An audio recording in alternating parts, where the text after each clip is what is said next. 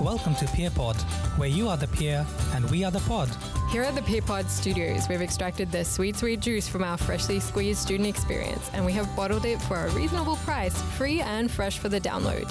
We are dripping with knowledge, and we really can't wait to share with you our words of motivation, experience, and of course, our stories. Hello and welcome back to the PeerPod podcast, the podcast where you are the peers and we here are your pod. We are coming at you actually live from Eastern Avenue outside Fisher Library. A change of scenery for us. So this is live, so yeah, anything could happen really. I'm your host, Life Coach Layla, and back with me we have Cyan the Go-Getter. And returning to the show, it's Greta. She's not just good, she's better. Welcome to episode 4, guys. This is all about study stress. Hello. Hello. Hi. Well, as you guys know, it's Wellness Week, so this is basically the reminder we all need to just get ourselves back on track health-wise. And so we're discussing study stress because it's something that affects every single one of us. So let's try to get through and see what we can do about that. First up, what are your experiences with study stress? You might get updates sometimes on your course on campus, and then that could push you into a stressed mood. And you could also have group assignments with your peers. Email. And that could be a stressful event as well. One key thing that you've got to do here is to identify the stressors and be aware of what they are, and only then can you make them more manageable. What about studying back undergraduate? Do you remember that? I do, yeah. I'm much better now at planning things. But back then, it was a lot of just figuring things out on your own. Even though we had these big timetables and stuff that we're going to talk about today, it was still a bit of an mountainous, I think that's the word? Yeah. Like climbing a mountain, that kind of an experience. Yes. Yeah. No, absolutely. Better study stress. My God, Let's hear it. I used to be a big victim, especially when I was an undergraduate, of study stress.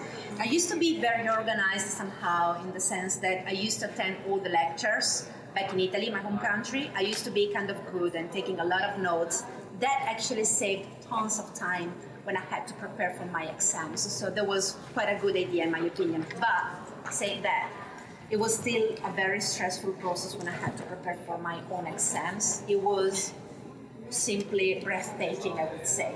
So when I had to prepare a very big exam, like Russian language was a very big exam where there were different components, including writing, speaking, reading, listening. That was a very stressful and very long exam, and I remember that I couldn't cope that well, actually. It was very intimidating, and also I started having some kind of body reactions. It became very evident that I couldn't cope very well with my study stress. After some time, I improved, and I kind of convinced myself that there was no reason to get so stressed because exams are pretty much the same for everyone, but it took years before I could actually enter this mood. Mindset. Yeah, this mindset. Well, I actually find, personally, I think if I expect to be stressed in any scenario, be it for studying or work or whatever, if I expect to be stressed, I will be. So, and I think that kind of happens to people in certain jobs they take or certain degrees. Like, people have that idea, that preconceived idea they're going to be stressed, so they kind of just let it happen. But I think if we set ourselves up to not expect to just be chaotically stressed and just keep it manageable, I think that's the thing. Yeah. But I definitely remember undergraduate experience, my study stress was just something I just expected was part of uni, and I just expected to be completely out of my mind stressed. And I thought that's just being a uni student, and that's just what exams entail, just being out of my mind stressed, ridiculous anxiety, and just you're sort of in your own little bubble, in your own little world. I'm not really sure. My whole room during exam time just ends up being a whole bunch of used coffee mugs, and I would use my mirrors as little whiteboards to jot down notes, and I would put notes up wherever I could, and your life just gets so consumed by it, and it just looked like an episode of NCIS or something. It was just crazy, but way too stressed. And I think looking back on the techniques and skills I picked up on, I would have changed my approach absolutely. Because I just don't believe that anyone needs to be punishingly stressed to get through exams, and it's not necessary. And there's proof that you don't need that. Absolutely. Sometimes it's just very difficult to manage stress and to be so lucid when you should.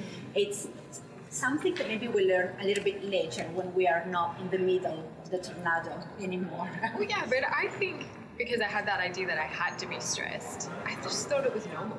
Everyone around me was stressed, and when you start accepting it as normal, you stop doing anything about it and you start thinking of ways to actually combat it. So I don't think it's not normal to a certain extent. So when it starts being detrimental to your health, I actually think you're going to start affecting your studies more than actually helping them. But you talked about these physical manifestations of sleep. So what happens to you when you know that you've just pushed it too far? For me, it's quite visible because unfortunately you can see it on my skin. I get skin rash. Yeah, so it's very disgusting. No, it's not. But also it can affect my sleep a little bit. And I sleep a lot and I sleep many hours. So when I'm very stressed, I don't sleep the amount of hours I'm supposed to sleep. Makes me feel a bit more anxious, maybe. Like you said, Peter, one of the physical signs that I've found is to do with sleep. I mean, even after sleep, if I find myself not feeling normal or like neutral, and then if I feel like I'm peaking at certain points, I'm like, all right, there is something wrong with me. It could be stress, it could be some other episode, like, I don't know.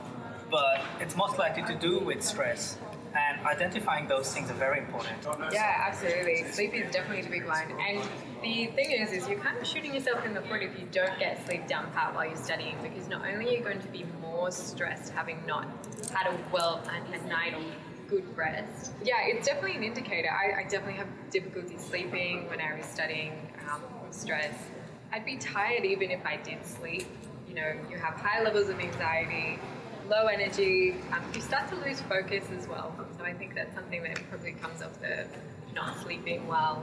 You start to get a little bit like moody and emotional maybe. Absolutely. I think you just start to like, anything can trigger you almost because you're just in that state, and you just have to apologize to like friends and family for just being just this crazy person during studying time. What happens to you, Vera? Absolutely. That's like, she's pretty much talking about the story of my life. But these are true indicators that, okay, you were stressed. Your studying has pushed you to that point. And we were talking about before, I was telling you about the stress curve. Have you guys heard about the stress curve? Yeah. If you guys can just imagine, I know it's a podcast, so you're just listening to it, but imagine just your stock standard bell curve. And one side's going to be the amount of stress, and the other side is going to be your efficiency or like your productivity. So you actually do need, scientifically speaking, mind you, a little bit of stress to get you going, to actually be efficient and to get working and to actually get into that mode to study. But as you go up and you reach the top of that bell curve, it dips back down. So once it goes down the other side of the bell curve, you know you've pushed yourself past a healthy point of stress, and instead of actually aiding your study and being efficient, you're starting to hinder productivity and you're starting to actually not do anything good for your studying. What I'm basically saying out of this is a little bit of stress is good. You have to identify when you've actually gone too far and when you're actually going to start harming your productivity. And I think some of these signs, these physical manifestations we're talking about, are really good indicators that you've passed that point. So I mean, that's something, I've had a lot of people actually draw that bell curve for me to be like, hey, so you've passed this point, and sometimes it's helpful just to visualize that. I usually put it on my desk as just like a little reminder of like to just keep things balanced. Yeah, that a little bit of stress is okay, but if I'm going too far, and if I'm having too much stress, I know I'm starting to harm my productivity. So not to just keep throwing myself at the What I really like actually this curve, it really makes you understand how important it is to be a little bit stressed. Yeah. Just a pinch, not too much. So in a certain sense, it's a very human reaction. And what I like is the fact that actually, if under control, it can keep you motivated somehow. So a little bit of stress is your friend. But yeah, let's not push it so far that you're starting to... Yeah. The way I think about the bell curve with this one, the stress curve, is like, I'm a big Formula One fan. So I think about it as like warming up the tires. Once the tires are warmed up, that's when you are a little bit stressed. But then you need that for the race. And that's when you go and do your work. But then if you warm them up too much, they're going to melt. And that's when you reach your peak. And that's when you need to change the tires. So try and think about it in that way if it makes sense. But it might help. Okay. I didn't know there was like a tire heating situation. But yeah, guys. A little bit. You're going to heat those tires to get going too. But for our listeners, stay tuned to one of our future episodes where Alexa will be talking with later about nutrition. We'll be talking about nutrition, Yeah. so we'll get into that. What study snacks and things are good for you, what's harming you, what we think will benefit. Yeah. I end up saying nuts, but then people start laughing. I don't know. You should have actually planned to be in that episode because you love food so much and you love talking. But we'll discuss that. Better? Yes. Stress? Yes, I've got many ways to reduce my stress actually. When I cannot go very far from my study and I need to take some short breaks, I really take a short break. Like I force myself doing that because I know that if I push too much and if I force myself into studying for a very long and a reasonable time, I'm not going to be productive. Yeah. Especially when it's summertime or springtime or there is a little bit of sunshine. Luckily we study in Australia, so that's actually something quite beautiful about studying in this country. You always have a lot of sun, so it's good to take some short walks. And it's quite good also for your vitamin D level to increase. That's linked to like your mental health as well. Sometimes I even write my thesis outside fresh air when I can because it really helps me and keeps me motivated. So yeah, if you're someone who likes a particular environment to study in, I mean, we have so many different library spaces, and even within those library spaces, we have different areas. What kind of study environments, guys, do you actually prefer? You really like actually these kind of quiet zones and spaces, but sometimes for me they can be a little bit intimidating in the sense that they can actually amplify sometimes my stress. It's very funny to see how different we can be. Yeah. Sometimes I rather actually go to a quiet area because I can actually still hear people whispering, talking very briefly, very brief conversations. It makes me feel a little bit more comfortable, I guess, somehow. Yeah, especially if you have study snacks and you've got like a particularly like rustling packet or something and you're just trying to like eat while you study and you're in a quiet area and you just feel like your crunching is very loud and everything. So I get what you're saying, that balance between, I mean, that's great for studying, but you start getting really aware of like your movement to the point where that yeah. stress. But it's good actually for me studying at the library, even if I have a research space. When I used to write my thesis here at Sydney Uni, I always had my research space. But what I found actually quite helpful was to study in these library spaces that we have. Fisher, for instance, or Bosch, because I found quite helpful and good to have these spaces at the library, because if you want to study together with other people in a meeting room, you could do that. You could organize a meeting room and also prepare your presentations, for instance. Or if you wanted to stay in a bit of a more open environment, you could just join other people in a quiet room or in a silent room if you need more silence. I really like actually this kind of flexibility. While for us, sometimes research students, it tend to be a bit isolating. I mean, I am from the Faculty of Arts and Social Sciences. It's good to have, of course, facilities for research students because you can pretty much get all what you need there. At the same time, it's also good to stay in more open spaces like Fisher Library where you get more sunlight. It looks like a silly thing, but to be very honest with you, it's one of those things that makes a difference, in my opinion. Yeah, it boosts your mood as well. It can be absolutely. very motivating to be in the right place. Yeah, and I think part of study stress as well, one of the detrimental effects is isolating yourself. Like I think you can kind of go into a bubble, you end up just living in your own little world and just isolating yourself from family and friends, and these are actually things that can benefit you as well. So I think when we're studying, something that could help you if it's possible is when you actually have a lunch break, because you're going to have to take a lunch break at some stage, is to actually maybe use that time to interact with someone else and just take your mind off what you're actually doing. Because I have the tendency when I was studying to just eat at my desk over my notes and to eat really quickly and just not be thoughtful about it at all. When I could be using that time to just use it as almost like a meditative practice, eat away from my desk and just enjoy things slowly, or use that time to actually interact with someone and just boost my mood a little bit. That can renew your energy as well, rather than just being stuck in that study cycle. There are people like me who don't really feel like talking about their study or their research during lunch break. So if you guys are among these people like me who don't really enjoy talking about what they are doing at uni, because when they take a break, they want to take also a mental break from what they do, be brave to mention that. I think we have already touched this point some time ago in another episode, if I'm not wrong, maybe just briefly.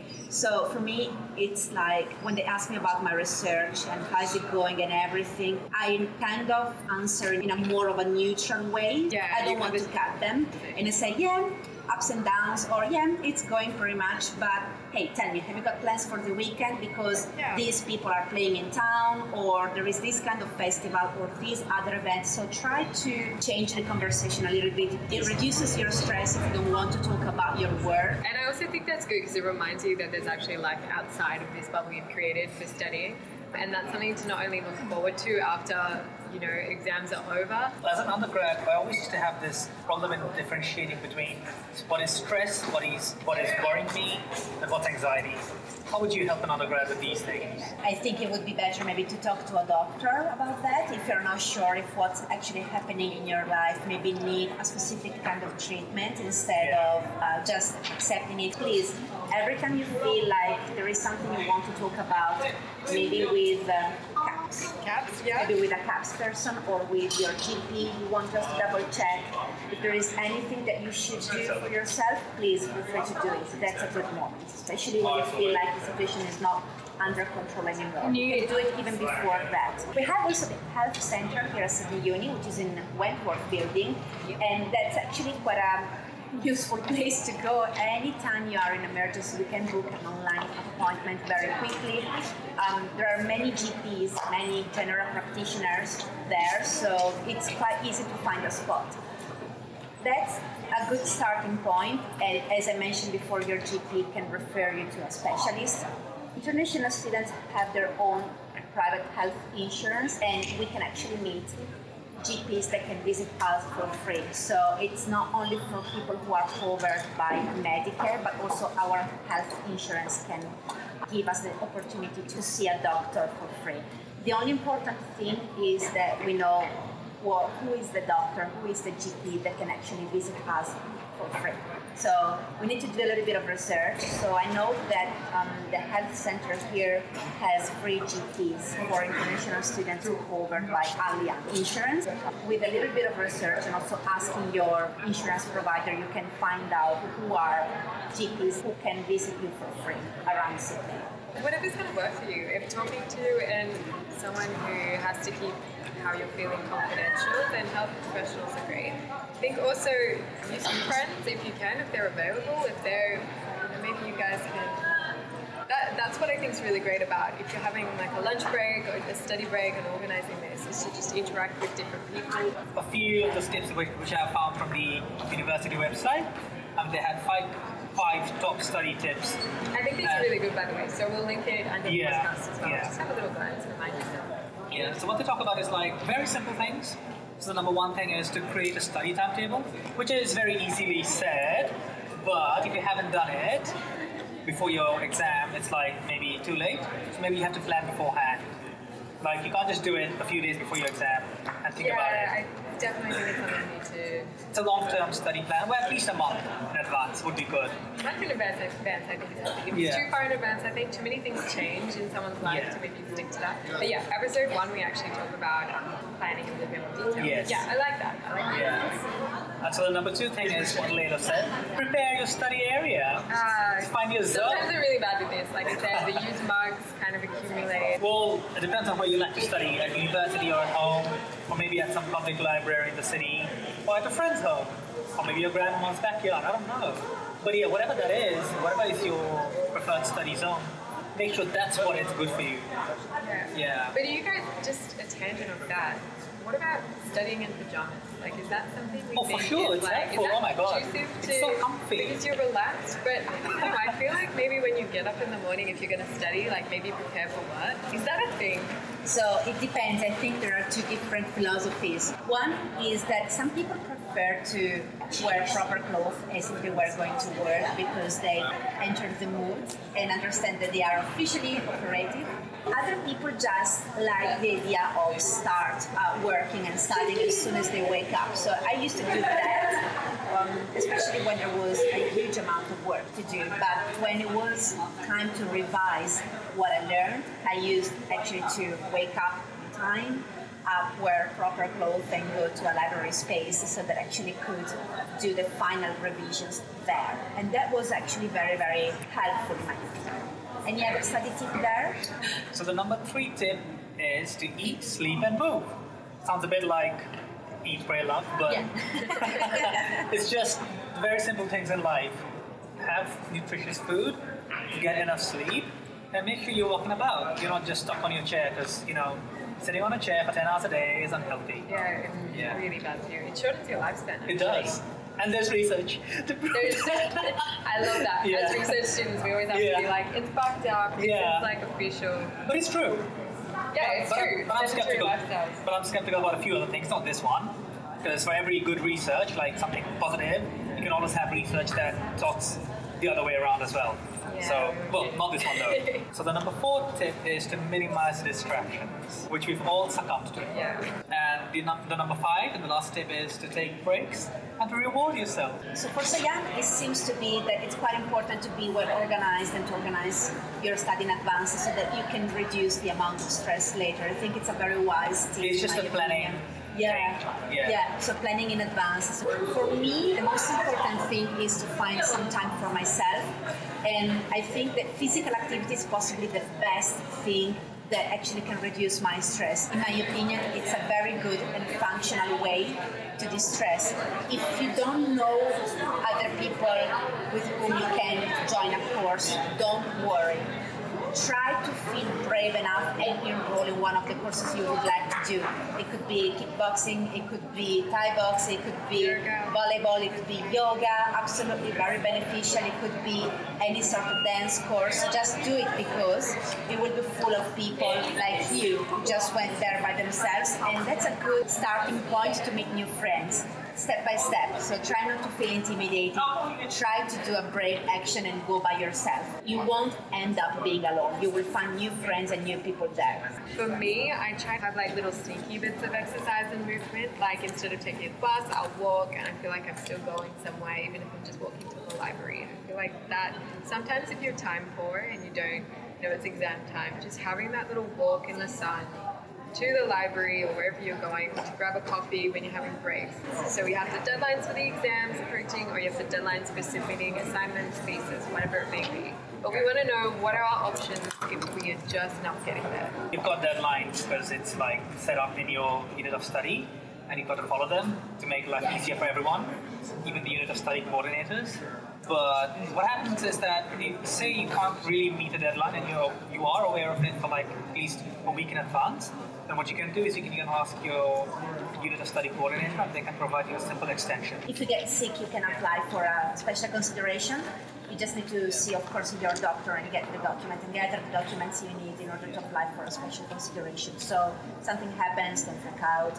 You've got the plan B. Yeah, there are options. It's not completely all over. You failed. Everything's going downhill.